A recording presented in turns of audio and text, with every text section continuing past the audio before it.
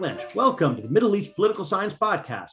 In this week's episode, we talk to Yanis Grim about his new book, Contesting Legitimacy, looking at the aftermath of the Rabaa massacre in Egypt.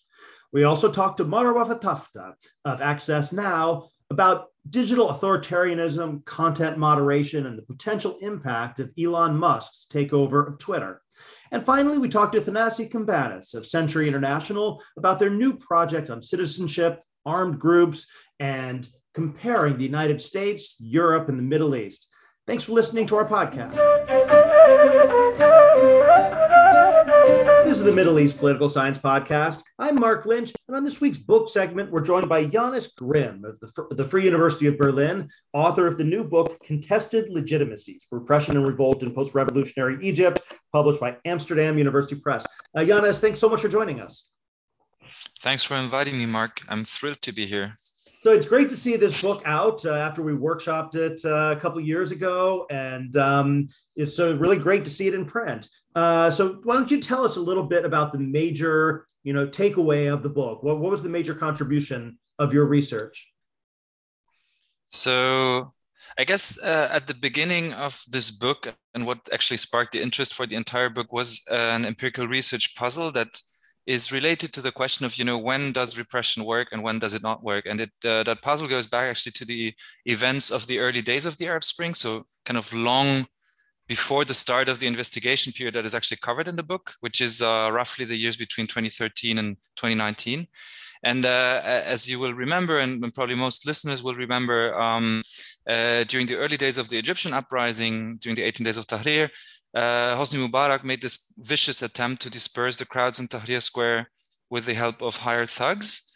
This event on 2 February that's called recalled as the Battle of the Camel, usually, right? However, the attack then affected actually completely the opposite of what it intended. So rather than ending the protest, it actually only emboldened those that were defending the square. And it actually provoked a huge influx of additional supporters and contributed significantly, I think, to turning the public mood against the regime at the time. And in repression research, that phenomenon has always been termed the backlash effect.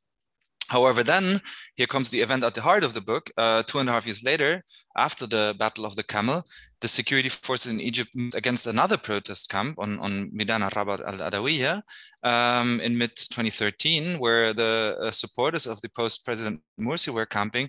And that time, actually, repression was very successful in a way. So the security forces cleared the square in a matter of hours. And at the end of the day, you had over 1,000 people dead.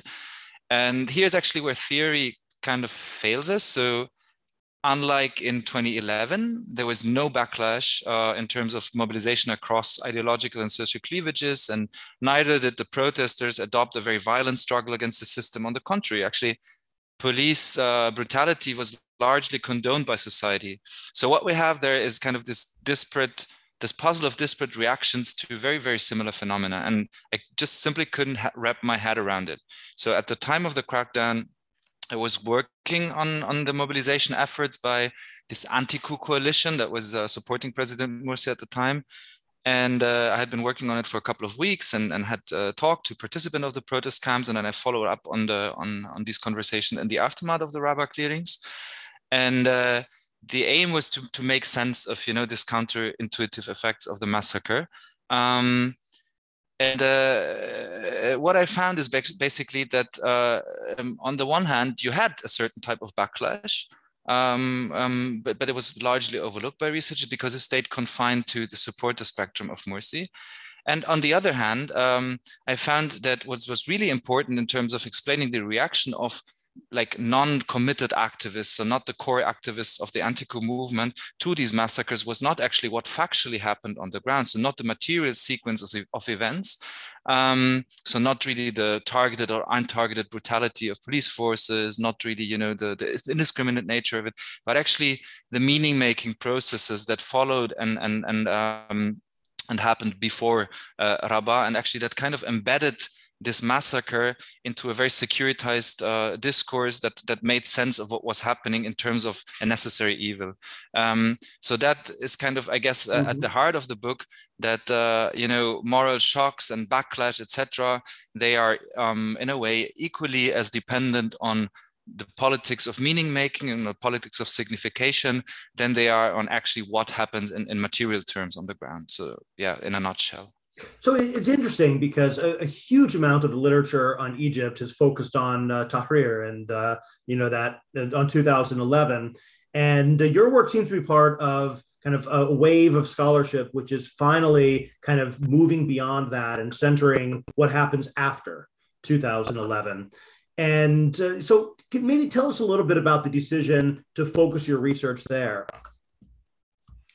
So I guess the decision to focus the research on that period specifically is it's not monocausal. So on the one hand, this is a very deeply personal decision. So at the time that I was working on the anti-coup mobilization, I found it actually after Rabaa deeply disturbing to actually witness many of those who had been victimized by repression only 2 years earlier themselves, many of whom I've had met at protest events in 2011, become close with, etc.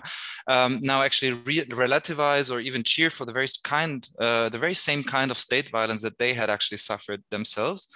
And among those were, respected journalists, activists, leader of opposition, etc. That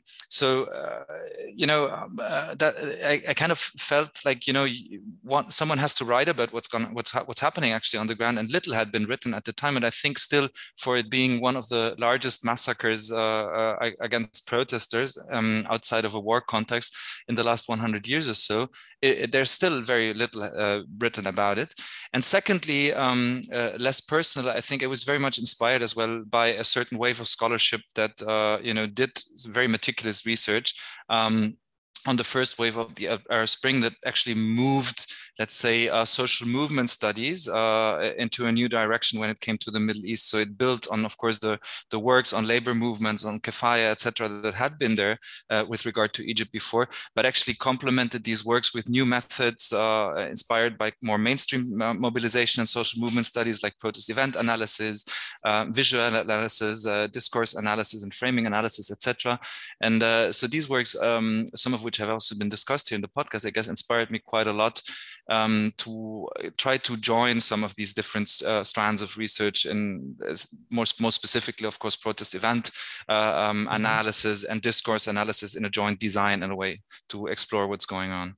So before we get into, get back to the substance of it, maybe tell us a little bit about the data that you pulled together, your protest event data set, and and how you went about collecting this information about the Anti-Coup Alliance. Sure. So in essence, the book is built on three types of primary data, I would say. So on the one hand, you have this protest event catalog, which is a manually compiled event catalog from a range of different media sources, online and offline sources, including some which are, Al-Masra Al-Yawm or Al-Ahram, which are kind of the major Egyptian newspapers at the time of different strands, Al-Shuruq, etc. And some others like the Rast News Network, etc., that developed more in the wake of the Arab Spring, or became big in the wake of the Arab Spring, and focused much more on a kind of counter-public or counter-narrative to the more traditional media systems. And from these newspapers and media sources, I coded hand-coded events, basically in a very, very similar fashion, I would say, than others like Neil Ketchley, Chantal Berman, and others, and Killian Clark, and so on, have done it as well for different contexts, or in the case of Neil, for the same. So to build a protest event catalog that was then supplemented by repression data that was kind of measured by proxy through the databases released by Wikithauda at the time. So source like kind of data on who has been killed, who was targeted by arrests, and who was injured during protest events, and put together, you got kind of a comprehensive picture for a certain time frame of the interaction of repression and protest events. And that data I supplemented then with a discourse analysis. And for that, I used, in a way, the protest event data as kind of a backbone, or as a pulse of the protest that showed me kind of the hot phrases, the turning points, the low points, and where kind of repression and protest intersected, or where they went apart. And then I kind of zoomed in to these episodes and did kind of a longitudinal snapshot analysis, if you want. So I looked at the discourses of the main contentious players at the time, through their press releases, through social media postings about events, through protest calls, and kind of analyzed these segments of discourse at a certain point in time in relation to other points in time, and then in their relation to these, to see kind of, is there feedback effects, what is shifting, what is not shifting, are different discourses influencing the conditions of possibility of how people act then on the ground, are there influence in tactics, slogans, etc. Yeah, and then kind of to check, or to counterbalance all of this analysis, which is a bit, bird's eye perspective and from abroad. This was all kind of supplemented with interviews, with a range of interviews, mostly with protest organizers or members of the Anti-Coup Alliance, or later then of the Popular Coalition, the Tehran and Sanafir coalition against the relinquishing of the Tehran and Sanafir islands to Saudi Arabia. But these interviews, in a way, they are more kind of an additional source. So they were not systematically analyzed throughout the text, but they were rather meant to keep my own analysis in check, if you will. For different reasons, for security reasons, for transparency reasons, etc. The context in Egypt, as you know, of course, vastly changed over the investigation period, and simply made reliance on a certain type of interview data collected within Egypt with Muslim Brotherhood members, for instance, is simply impossible. Yeah, no, it's been a huge change and a very difficult research environment. So let's get back to your central puzzle then. The response that you describe of the kind of the absence of a moral shock after Rabaa, it builds on, basically political polarization and social polarization, which began almost as soon as Morsi was elected. And so how would you describe that process of polarization and divisions that emerged after his election? I would say that polarization had started already before the elections, and was kind of epitomized in this narrative of the seculars versus the Islamists, and I think a narrative that was also reproduced in a large swath of media coverage of the Arab Spring and its aftermath. And it was also reflected, of course, in narratives on the ground, so to speak, in Egypt, about what had happened in the last days of the Arab Spring, whether the Muslim Brotherhood had been itself central player within the revolution, or whether it had compromised or entered a quiet entente with the army to kind of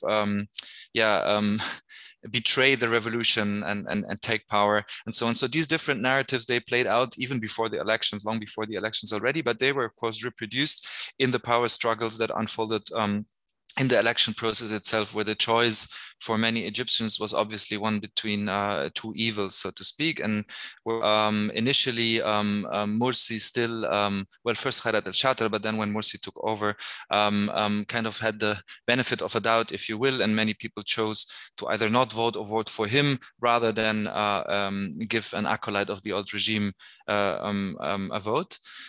However, I guess, and this has been discussed, of course, at length in different books, that the aftermath of these first elections showed that the Muslim Brotherhood relied on a very much exclusivist notion on democracy in its legitimization of its rule, and chose, for better or worse, not to compromise with what they saw as very minor factions in Egyptian post-revolutionary politics, which created obviously a lot of grievances among these very groups, which then in turn, I guess, laid the basis or the foundation or the fertile ground, prepared a fertile ground on which mobilization efforts for a deposition of Morsi or for a referendum against Morsi then could take place, I would say. So this is actually one. So your focus on the politics of meaning here is really relevant because you do a really nice job in the book of describing not just the politics of it, but just these profoundly different understandings of the world that the two sides developed. And they're very different understandings of what legitimacy even meant. Yes, exactly. I would say that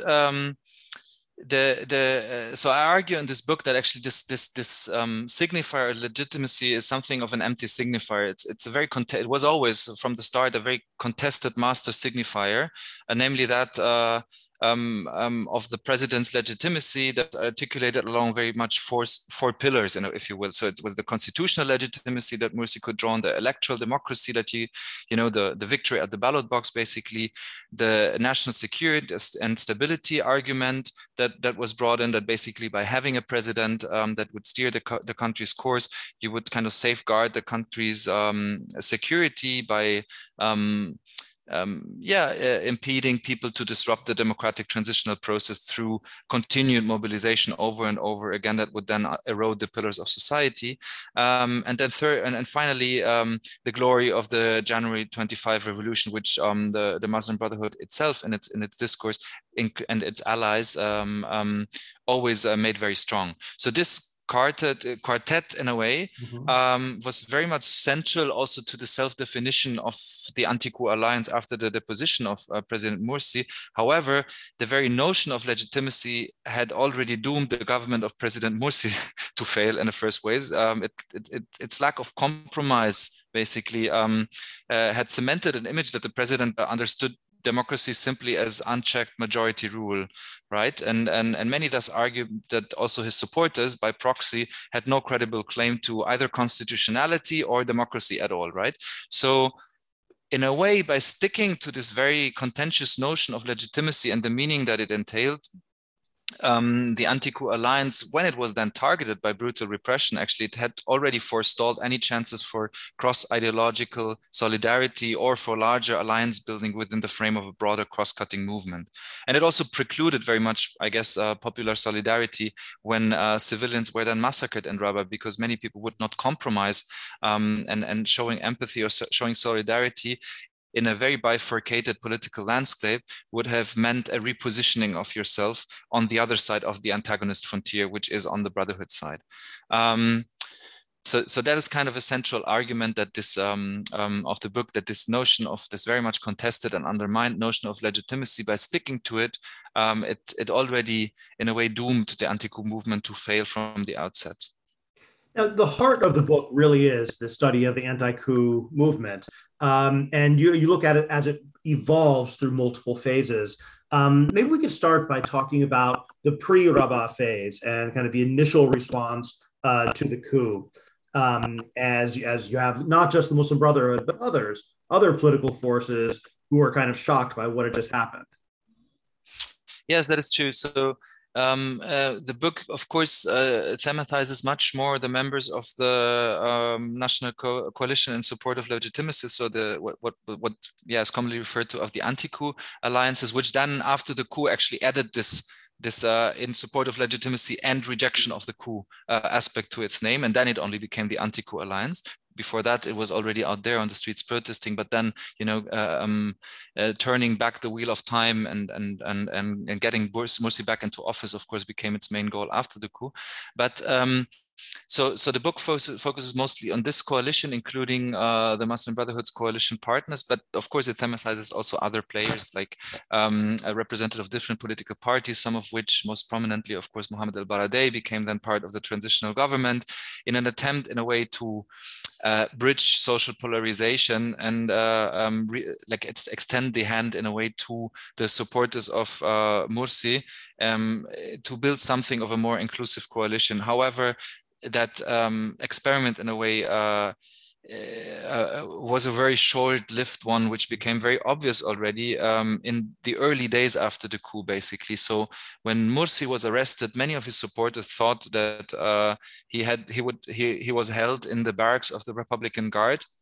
So they staged this large overnight sit-in in the streets next to the Republican Guard barracks, and after a sequence of minor clashes, which already caused some victims, actually, there was this attempt to disperse the protests at the Republican Guard, which resulted in many victims, many dead and many injured, which created sort of a first wave of martyrs, if you will, that then the anti-coup movement built on, that only reinforced through by virtue of showing up the moral qualities of dying for the righteous cause. It kind of only reinforced this non-compromising notion of the anti-coup mobilization in the post-coup aftermath.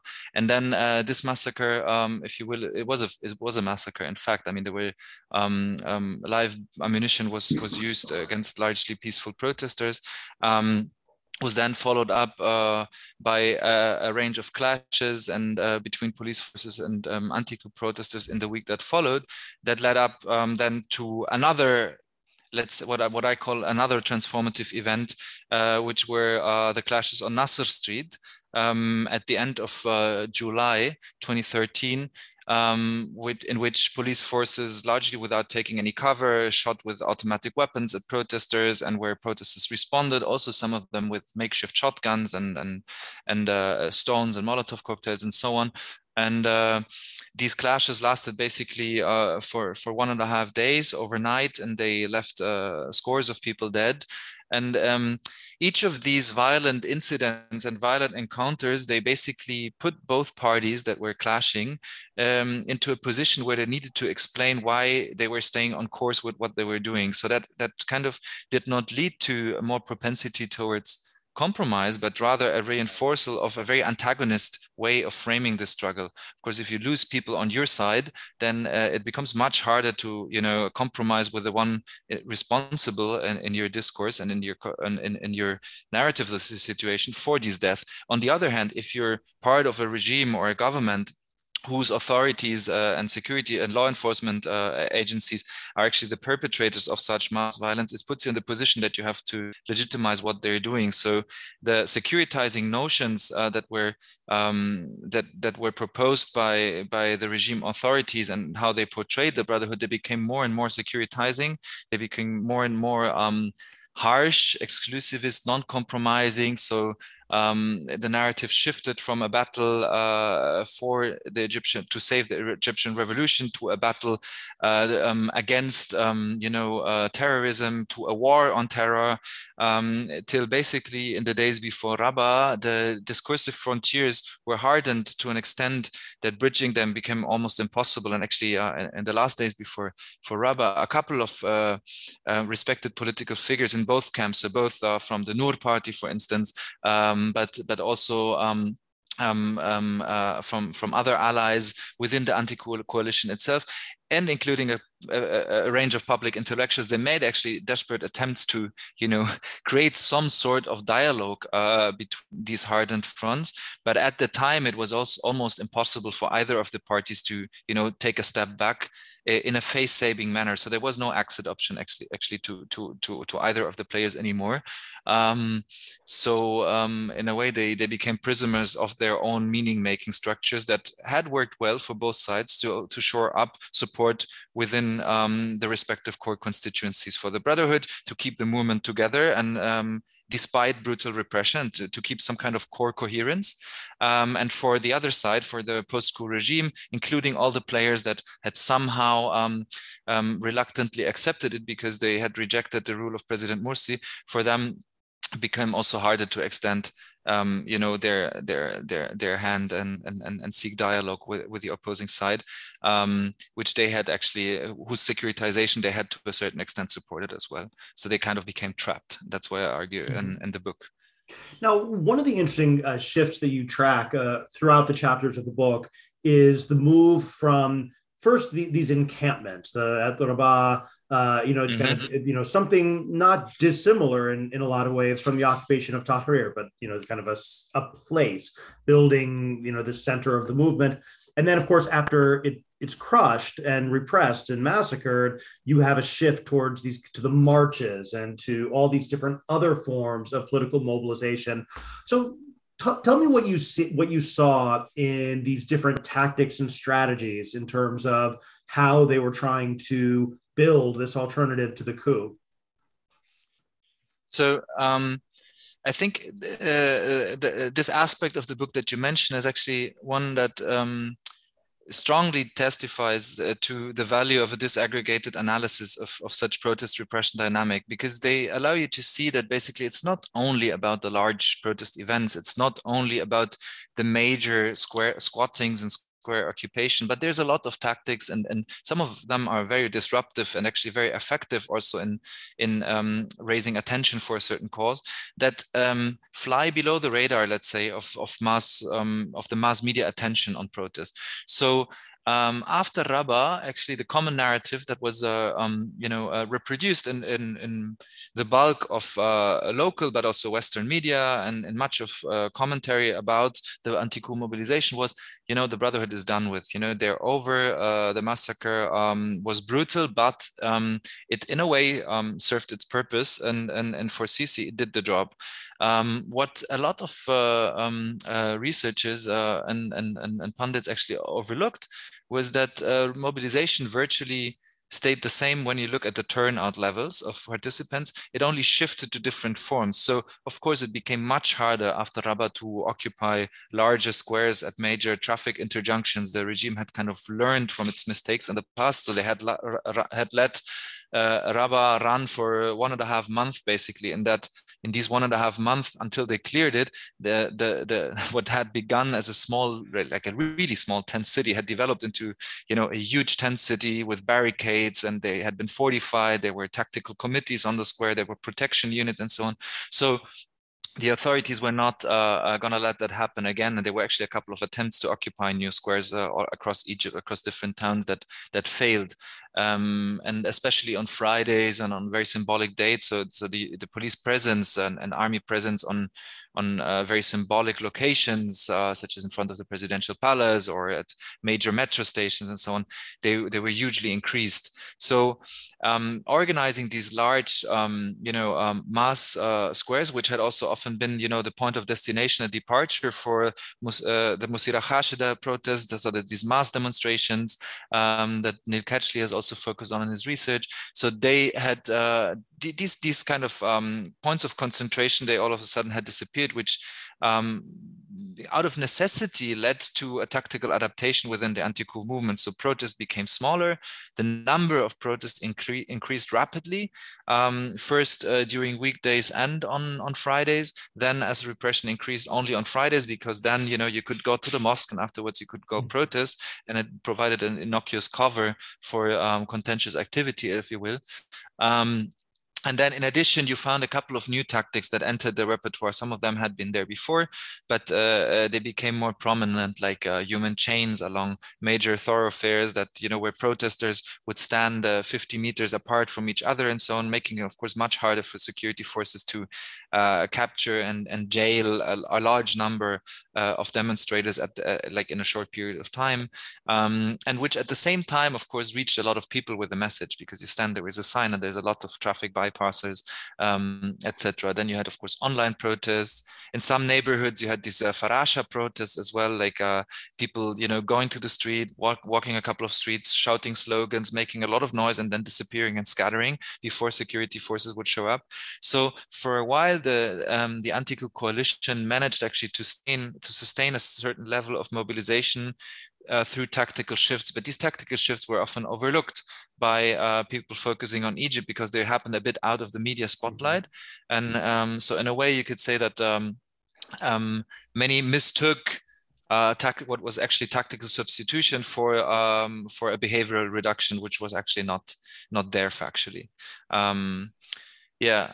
With these shifts, there came also shifts in the composition of the movement. Just to add this, I mean, so women, for instance, took on a much more prominent role. Students, pupils at schools, etc., that used their schools and campuses to do these protests. So it's quite interesting actually to see how repression actually triggered a whole bunch of adaptation processes out of necessity, some of which were actually quite effective to sustain a movement for quite a while, for a couple of months, and actually up until today, only in much lower frequency and scale, of course, despite like really unprecedented repression, brutality, forced disappearances, etc. Maybe one last question. Go back to where you began, which is the absence of a moral shock among the vast majority of the Egyptian public, and why all of these anti-coup efforts ultimately failed. Was it simply Sisi's, overwhelming repression, or you think there's more to it than that? I think there's more to it than that. Of course, repression plays a role, and the fear instilled by repression plays a role.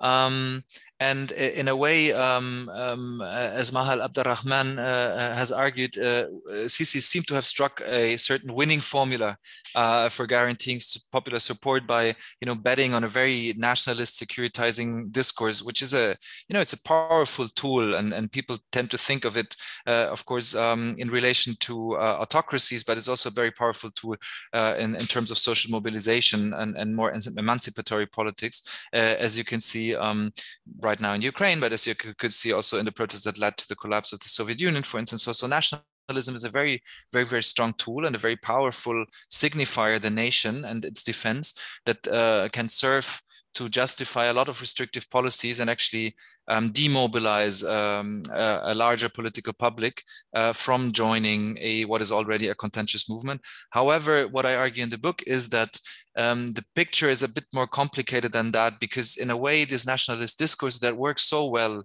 in repressing protests and in channeling all social dissent into a state-centric model of how we solve the problems that abound in a society, that these nationalist discourses, they carry in a way the seeds of its own destruction, because those people that reproduce them and perpetuate them, they in a way constantly have to fulfill and the aspiration. They have to walk the talk. They have to kind of live up to the image that they construct of themselves. And actually, this is quite a huge burden that can become overwhelming, especially when rulers begin to face structural constraints and big crises and so on.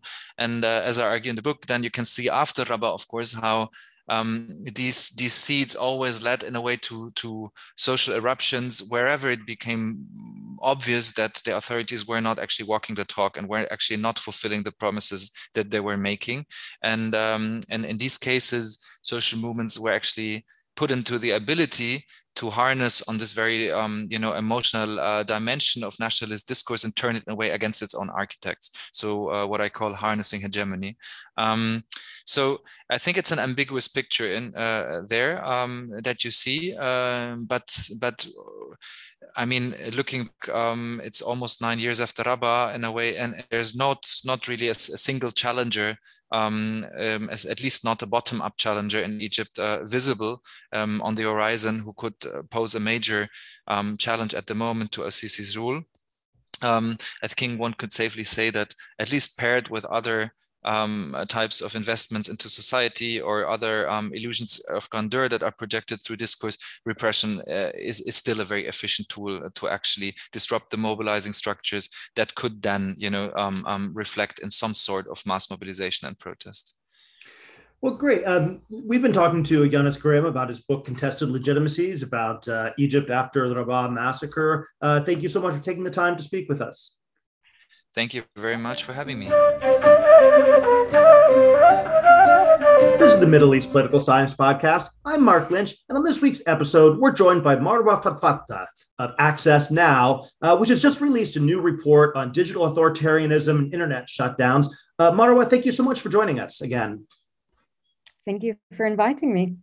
So this report is a very alarming and well-documented catalog of the increasing use of internet shutdowns and other forms of digital surveillance. Tell us a little bit about the report and the parts that are relevant for those of us who study the Middle East and North Africa. Thank you again, Mark, for hosting me. So as you said, we launched this report last week. It's part of the work of Access Now. We're a human rights, digital rights organization leading one of the largest coalitions on internet shutdowns called the Keep Iran Coalition. It's made of over 250 civil society organizations working to advance digital rights around the world. And what we've been documenting over the course of last year is, as you said, pretty alarming. We've documented around 182 internet shutdowns across 34 countries. We're talking about decisions taken by authorities to kill the switch, to plunge people into darkness where they can't access information in situations like war, conflicts, mass protests, or in sometimes less serious situations like during national exams.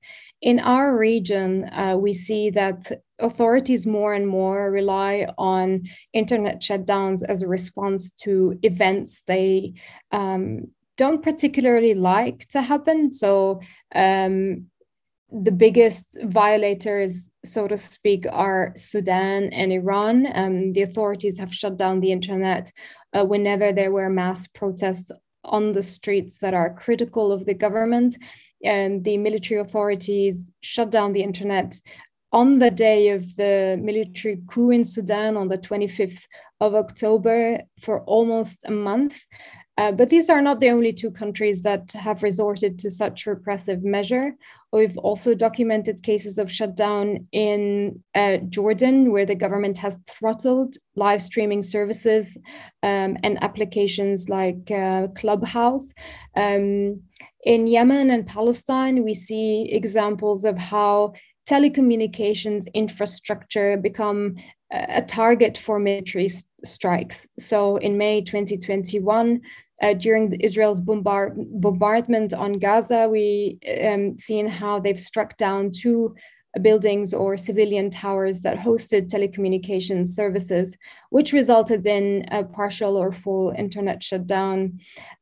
Similarly, in Yemen, the Saudi-led coalition has targeted telecommunications headquarters and infrastructure, which again led to full internet shutdown in some parts of the country. And this leads us to the point of how important and essential the internet and keeping the internet on for people, especially during times of crisis or political distress. Now, the internet shutdowns are just one part of a much broader arsenal of digital surveillance and control that these regimes practice. Can you put this into this broader perspective where you document an escalation in these kinds of methods after a little bit of a slowdown, you suggest? So tell us about kind of the what you're seeing in terms of the broader scope of digital authoritarianism. Clearly, I mean, digital authoritarianism is on the rise globally, but more so in our region. And governments are resorting to very drastic measures. Now, internet shutdowns and cutting off entire populations or partial of that population, like certain segments or communities, are a violation of international law, are a violation of human rights, according to many UN resolutions that prohibit governments from resorting to this measure. This affects not only our rights, and I mean our right to freedom of expression, association, and assembly online, but also a plethora of other rights, like people's abilities to do their business, to communicate with their loved ones. It's, we're talking about social and economic rights where people rely on those platforms for all sorts of reasons. And just cutting them off all of a sudden for whatever reason is an extremely devastating measure. Now we're not only talking about human rights and fundamental freedoms, but also we're talking about the economic costs and the social costs of these measures. Last thing I want to mention is that there is a clear link between violence on the ground and internet shutdowns. And so when governments resort to this measure, especially in cases of context of conflict or political unrest, this leads to chaos on the ground. It leads to spread of disinformation where people don't know what's happening or can't even access their networks or news sources to be able to inform themselves. And so it really exacerbates whatever is happening on the ground and makes it much more worse for people who are affected by those situations. Now, in a slightly from a different perspective, although of course still part of the same broad spectrum of issues. Earlier this year, you did some work with us at POMEPS on content moderation in terms of Palestinian voices during the war and the like. And you've written and tweeted quite a lot about the problems facing Palestinian activists in terms of social media for quite some time. And so just, there's this news of Elon Musk possibly buying Twitter and possibly, changing some of the key parts of Twitter in terms of, for example, the ability to have anonymous accounts, or in terms of relaxing some of the restrictions on hate speech or other kinds of disinformation content. So for you, what do you see as kind of the possible implications of this for social media in the MENA region? So at the backdrop of this rising digital authoritarianism we discussed, we see, and the fact that platforms and the content moderation decisions and rules they apply have not necessarily been friendly to users in the MENA region, have not necessarily provided the space for activists and dissidents to express themselves, to document human rights abuses. So we come from a disadvantaged place, so to speak. And then here comes the world's richest man to take the full ownership of an important platform. Now, Twitter might not be the biggest in terms of scale, but in terms of importance, let's not forget that Twitter has been vital for the Arab revolutions in 2011. Of course, it evolved over the years, so it hasn't been necessarily the safe or healthy space that used to be especially for marginalized communities, for women, for gender minorities. So some of the tweets and some of the kind of vision that Musk shared in his sporadic tweets that has been tweeting lately are extremely worrying. He said something basically by free speech, I mean the speech that is coded by law, and that he's against censorship that goes beyond the law, which clearly shows that he is ignorant to the complex and challenging context in which Twitter operates. Of course, the first question that comes to one's mind is, which law are we discussing? Probably in his head, he's talking about the First Amendment in the US. But that ecosystem is completely different around the world, and especially in the MENA region, where more and more governments are extremely eager to control and censor online spaces through legislating repressive laws, whether it be cybercrime legislation or anti-fake news legislation that provides extremely elastic definitions of what crimes look like in the online world or the online sphere. And as a result of that, many people, many bloggers, activists, or even scholars are prosecuted because they've expressed their opinions on all sorts of matters on those platforms. And so if Musk wants to abide by the law, this means he will be playing into dictators' hands. This means he has to comply with, for instance, Egypt's cybercrime law, where violating family values can get you or land you in jail for 10 years. And that was the case of these TikTok young influencers who are sharing innocuous videos of dancing and lip syncing on TikTok. Another thing that is extremely worrying is his tweet about authenticating real humans in a bid to fight or combat fake accounts and bots and spam on Twitter. Now, he didn't really elaborate what he means by that, but from what we know, so like if authenticating real humans mean forcing people to use their real names, this means that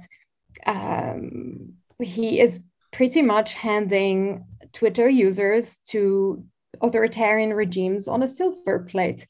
They're eager to track and monitor what their citizens are saying and doing online. So that will make their job of tracking and harassing activists and others extremely easy. Now, if he means that every Twitter user has to authenticate their identity by providing a legal ID, that's equally problematic and disturbing. As I said, like governments are trying to hold tech companies hostage to their national laws.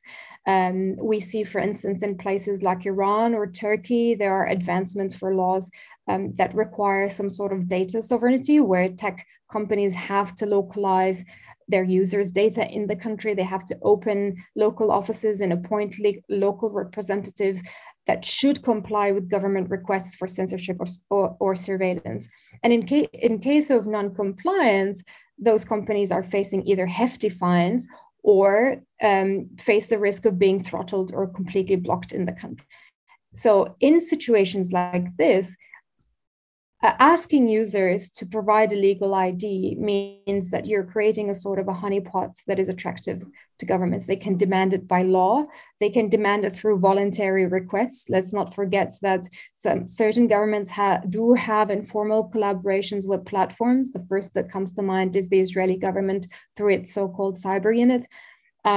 Or you can simply infiltrate into the system, like what Saudi Arabia did back in 2014 when it recruited 2 internal spies to unmask Saudi dissidents using the platform. And as a result of that, tens of people were arrested in Saudi Arabia.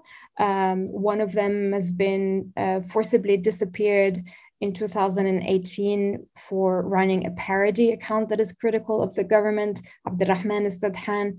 Then he was sentenced to 20 years in prison with an additional of 20 years of travel ban. So if probably Musk didn't really think about what authenticating real humans mean on the platform and what that means for people who live under digital authoritarianism and oppressive regimes. If he did get rid of the armies of bots, that wouldn't be a terrible thing. Right. Yeah. But that actually leads me to my last point, or another point I wanted to raise. And that is, Mark, as a digital rights advocate and someone who works on content moderation for years, I mean, civil society has been pointing to the fact that platforms have not been treating all their users around the globe equally. And as a result of that, we see why Palestinian voices are being censored, why voices from Myanmar, from India, from Ethiopia have to deal with harassment, have to deal with calls for genocide, for hate speech, incitement to violence, with real world impact. And yet platforms are or have been extremely sluggish to move and respond to these real world events. And that is simply because it's not only about content moderations, it's also about how and when you prioritize your resources and attention as a platform. And therefore, it's really scary to think about what would Musk do to address these discrepancies and this kind of inequitable investment, so to speak. From what has been reported in the press so far, he is thinking of cutting workers. So Twitter has around like 7,000 employees. And so if he would want to cut, he'll probably cut from the margins where there is no economic interests or commercial interests for him. And that would mean most probably deprioritizing the already marginalized groups and communities that rely on these platforms and yet have received very little attention to the issues they face on such platforms. Well, thank you, Marwa, for joining us, and we'll be definitely keeping an eye on these issues as they unfold over the coming years. This is the Middle East Political Science Podcast. I'm Mark Lynch, and on this week's topical segment, we're joined by Thanasi Cambanis, an old friend of mine who has relaunched the Century Foundation's projects and programming on the Middle East and global issues.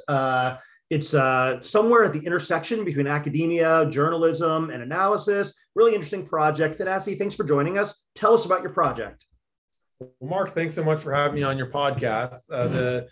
The rebranding of our international work at Century, we're calling Century International, and we relaunched last fall. And what we've done is we've drawn on a long history of work that we've done on citizenship, rights, and governance. And we've really resharpened our focus on. So we're an organization that's really rooted in granular, slow research in the Middle East. And one of our main advantages is that we're able to package this research in a way that's digestible, not just by academics and researchers, but by policymakers in the West and especially in the United States. So our sort of sweet spot is what's really happening in political, social conflict in the Middle East, and then talking about it in a way that we hope will change the terms of the debate, but also really be able to be heard by a type of policymaker who might normally be kind of blind, deaf, and dumb to nuance and to the sort of tectonic changes that are underway in the region. It's always been a signature of the work that you guys have done is that it really does have that deeply researched, as you said, granular level, which is more, you typically expect to see that from more of the academic side. But tell us a little bit about the network that you have and how you've gone about conceptualizing, how you want to approach these issues. Sure, and that's also a good way to talk about this new project that we just launched called Transnational Trends in Citizenship. So for about 10 years now, we've been building iterations of research projects, and in each project, what we've done is we've recruited researchers from the region, and usually we try and have a mix of like either junior researchers or relatively unknown researchers, and then some established, well-known names. And in general, the unifying theme is all these people are folks who want to have an impact on power in the tangible world. So whether they're academics or think tank people or activists, they're all like aiming at least part of their work at change. So that's the unifying theme. Now, 10 years into this work, we have a network of nearly 100 folks that we've worked with on various projects, and almost all of them have, again, at least a core part of their work is trying to either document or militate for political change, the expansion of rights, better governance in the sort of core Arab world. And that, we're not really like Morocco to, we're not like the wider, we really work in sort of the patch of the Arab world that goes from Egypt to the Gulf to Iraq to the Levant. And now this new project was actually born out of work we had already done. So we had done a bunch of work on citizenship and rights. And at some point there was this running theme among our researchers of a complaint that's going to be familiar to all your listeners, which is, why is there such an ingrained habit of exceptionalizing the Middle East and the Arab world, as if protest in the Arab world is different than protest in general, or, repression and autocracy in the Arab world. And, the sort of joke beginning of this was Carl Sharo, who started fashioning himself on Twitter as a WENA expert, Western Europe and North America. So anytime there'd be these sort of ridiculous, simplistic platitudes about MENA, he would pop on and say, like, as a WENA scholar. And we sort of took this, and there was a serious element to this. And we said, okay, what happens if we take a couple of core issues that we think are sort of keystones of the crisis of our times, and take people who work on those issues in MENA, people who work on those issues in WENA, and put them together and see what kinds of research agenda, what kind of policy recommendations, what kind of framing they come up with.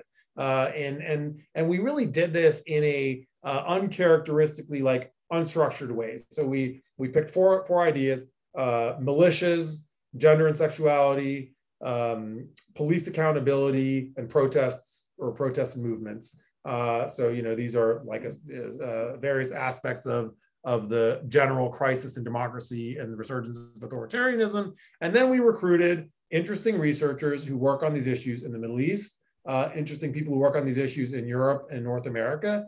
And we stuck them together in year-long working groups where we had private, moderated discussions about various elements of their work. And in the end, we generated a whole bunch of experimental free-form content. So instead of doing like the traditional work that we do, where you produce like a series of reports, we produced written roundtables, conversational podcasts, and then a whole bunch of pieces that explored like one question or another. So we ended up with like 24 written pieces and an 8-episode podcast season that really, I think, sets some really fascinating new ground, both methodologically and also just in terms of the policy elements of these crises that are relevant to both regions and really to these crises globally. And as you know, I'm really sympathetic to this idea of de-exceptionalizing the Middle East and trying to think transregionally, comparatively, and kind of across, applying these concepts, globally. And the new the roundtable that you just published on armed groups and militias, I think it really nicely exemplifies this of trying to take these kinds of the concepts and apply them in a genuinely comparative way. So why don't you tell us a little bit about that? So we asked the question around militia. Militia violence has become an endemic threat to security, to state power in many different countries and contexts. And so we brought, folks who work on Iraq, Syria, Yemen, and folks who work on Europe and the US. And the first interesting thing was that there was a lot of resistance, mainly on the part of the global North scholars, to almost in an excess of humility. They were like, oh, these militias in Europe and in the US are such a smaller, more marginal threat. It seems somehow intellectually like inappropriate or maybe even offensive to compare that to what's happening in Yemen or Iraq, where militias are, and over time we overcame that because we're asking a question, right? We're not saying the Houthis and the neo-Nazis are the same thing. We're saying, let's look comparatively at recruitment, at challenges to state power, mobilization, the pathways from online violence to offline real world violence. And once sort of people got over this hang up, we found an enormous amount of commonalities and things that occur along the same spectrum. Some of them, I think, less surprising to folks who are attuned to militia violence in either context. So the common tactics used by ISIS and American neo-Nazis, not so surprising, right? In fact, the piece of that was the newest to me was that there's actually have been some active collaborations online between neo-Nazis and ISIS members. That surprised me. I didn't realize that in some of these signal rooms, they were swapping ideas about messaging and propaganda and recruitment. But then there was a lot of other interesting parallels from things I hadn't thought about, like the ways in which gendered basically gendered moral panics, like male anxiety about female empowerment, have been real common drivers of militia recruitment in wildly different contexts, from Algeria and Morocco to Iraq to the US. That's just a common thread I wasn't attuned to. And then a lot of the sort of conceptual framing where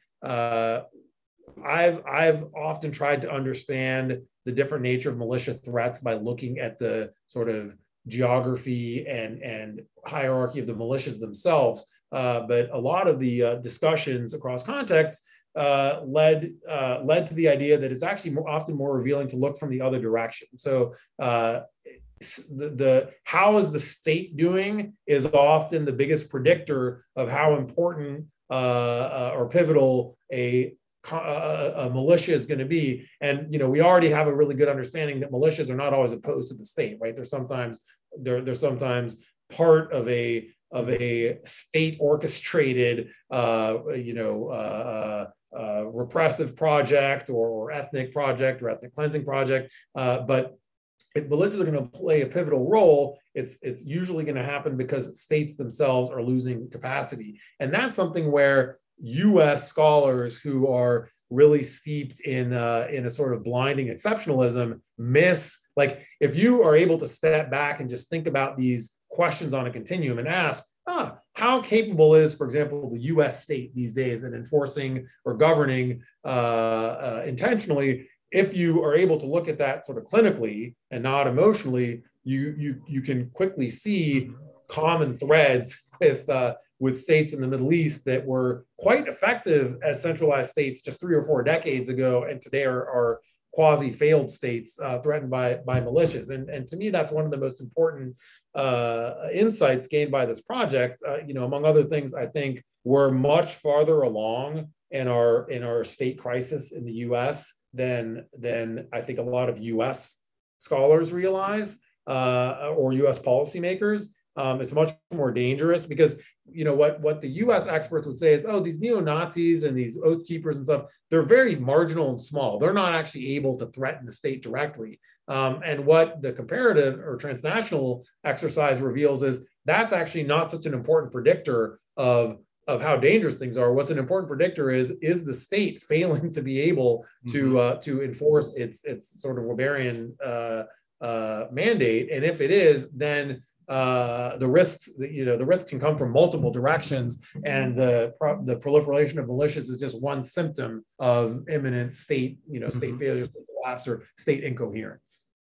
One last question is the overarching framing of the project is around the concept of citizenship. And why did you choose citizenship, and what lens does that give us into kind of contemporary era politics and global politics? So, I mean, that I have to say that's a sort of answer in progress, because our initial framing around citizenship grew out of an earlier project, and we had used citizenship as a way of making an inquiry about like the compact between states and those they govern, asking the question around citizenship, especially when we were starting in the Middle East, really called into focus how many people are under the power of governments but don't have citizenship. I mean, the huge amount of people who live in the Middle East under control of whether it's, the Israelis or Gulf monarchs or the Egyptian state or Iraq or Lebanon are not citizens of the states that control their lives.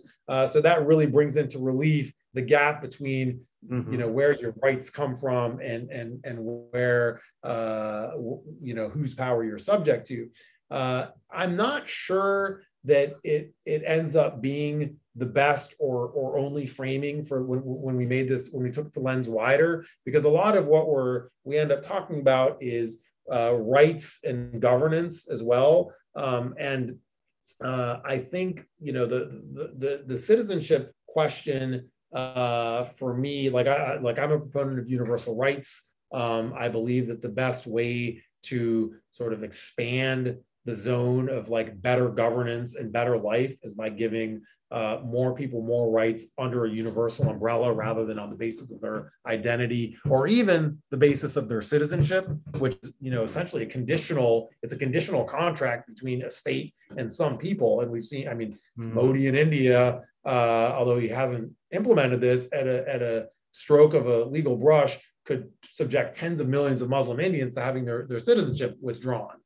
So we realize it's a very fragile basis for belonging and for rights. But I think what that enables us to do is to acknowledge that, like, even in our democratic, supposedly liberal societies, rights and even the right to have rights as a citizen are wholly conditional. The U.S. government has stripped a lot of people of citizenship for engaging in terrorism or allegedly engaging in terrorism over the last decade. And so I like that as an organizing principle. I think fundamentally, though, what we're talking about is rights. And whether the framework uses citizenship or rights or governance, I think you're getting at the same thing, which is this like really critical but kind of hard to pin down and define, like where is it that people get the right to demand that they're governed justly or accountably or with any care to their well-being and livelihoods. And I think any way you get into it, you end up at the same place, which is how weak and conditional that social contract and that governing contract is. Well, great. It's been great talking to Thanasi Cabanas about this New Century International project. Thanks for joining us. Thank you. And hope your listeners, if they're interested, go to the tcf.org website and you'll find the transnational trends in citizenship work easy to find at our site.